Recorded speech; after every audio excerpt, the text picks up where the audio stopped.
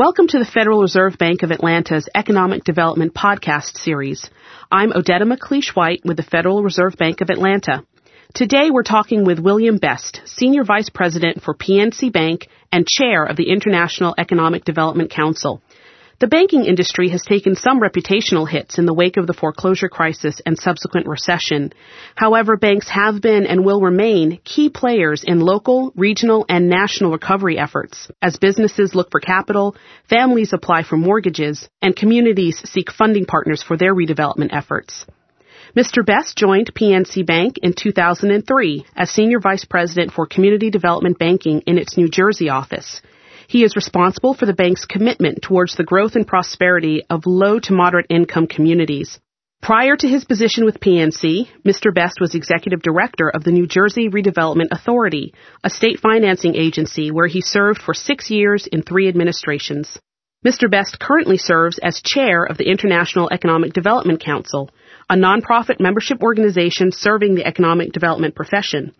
As chair, he plans to focus on strategies and lessons for recovering from a recession, as well as increasing IEDC's international, educational, federal, and organizational partnerships.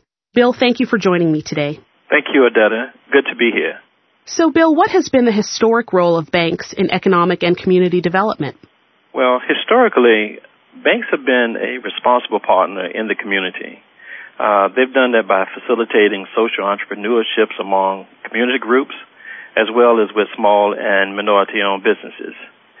I think the bank continued to be very involved with building capacity by investing its financial and human capital in these communities.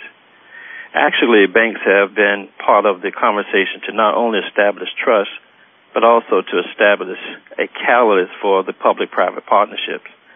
They often function as lenders and investors in these partnerships to make community and economic development deals happen.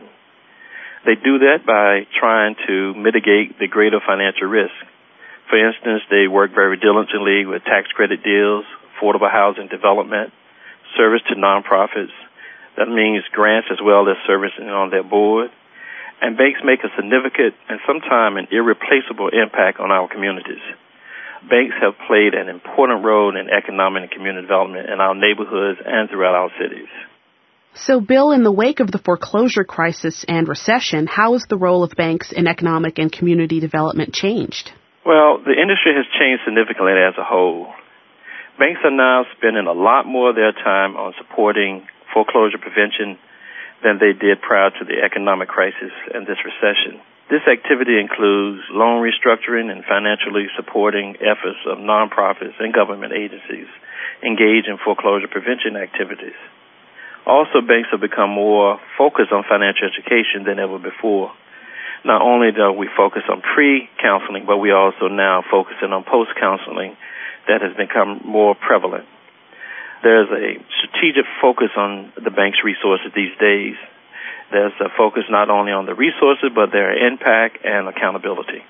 Bill, speaking on a very practical level, what elements or components would you look for in a redevelopment plan that might increase the chances of your support? Odetta, I have to tell you, I've seen a lot of plans in this business. I look for a holistic approach to the plan. I'm looking not only for projects to be developed, but for the land use overall. For example, I'm looking to see the affordable and mixed-use housing, if the plan has mass transit, parking if commuters are involved, of course jobs, education, neighborhood parks that may be included in the plan. The plan should clearly be defined and it should speak to the needs of the community with input and support of all of the stakeholders, which would mean community groups, the public sector, and the private sector are on board with the plan. Also, I would like to see how projects would address economic and social challenges. I'm looking for how the plan would ideally prime economic development and become not only a catalyst, but also self-sustainable.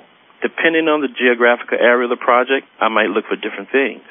For instance, in older urban areas that suffer from significant disinvestment, I'm looking for elements of market rate housing and retail projects to demonstrate that the projects can support the debt and investment, and if the project spurred neighborhood revitalization of the surrounding areas. In suburban areas that are being redeveloped, I look for affordable housing units to be created as a way to ensure that mixed-income residents are given the chance to live in the redevelopment area. Of course, I would like to see the implementation and exit strategies with the various projects and investments in these plans. In your role with PNC Bank and with the IEDC, have you seen any recent innovative partnerships that spotlight how banks in the communities they serve can partner to accomplish an economic development project in spite of our current challenging financial environment?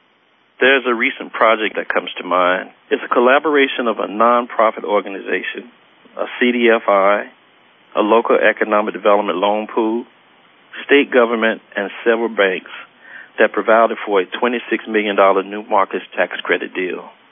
This project would be a 65,000 square foot building set to open, I believe, next year, May 2011. This is the first project in the region to be financed under the New Markets tax credit program. ArtsQuest is the nonprofit organization that represents their contribution to the Music Face and First Night Bethlehem, along with the arts and education programs at the Banana Factory. It will have a new ArtsQuest Center at Steel Stacks. Steel Stacks is essentially an old steel factory considered a brownfield. The ArtsQuest Center will include a concert venue for year-round live music, a 2-screen cinema, something called a Pod Zone Media Lounge. It also would have the blast furnace room for reception and a contemporary gathering space for the community known as Creativity Commons. The ArtsQuest Center and the ArtsQuest-related programs on the Steel Stacks campus would generate 168 construction jobs during construction and 100 full-time equivalent jobs when the center opens in 2011. Indeed, this project shows how an economic development tool, like the New Markets tax credit, can be used to create public-private partnerships, but also accomplish a much-needed economic goal despite the current challenging environment. In wrapping up, what is the future of economic development, and what role do you see banks playing in this future? Odette, I hear this question often. I have a very positive outlook for the future of economic development. I must tell you that I believe that there will be a significant time horizon in the process, but there will be opportunities to advance economic development across our communities. But here's the catch. The practitioners will need to be very knowledgeable and experienced with available tools, plans, and programs.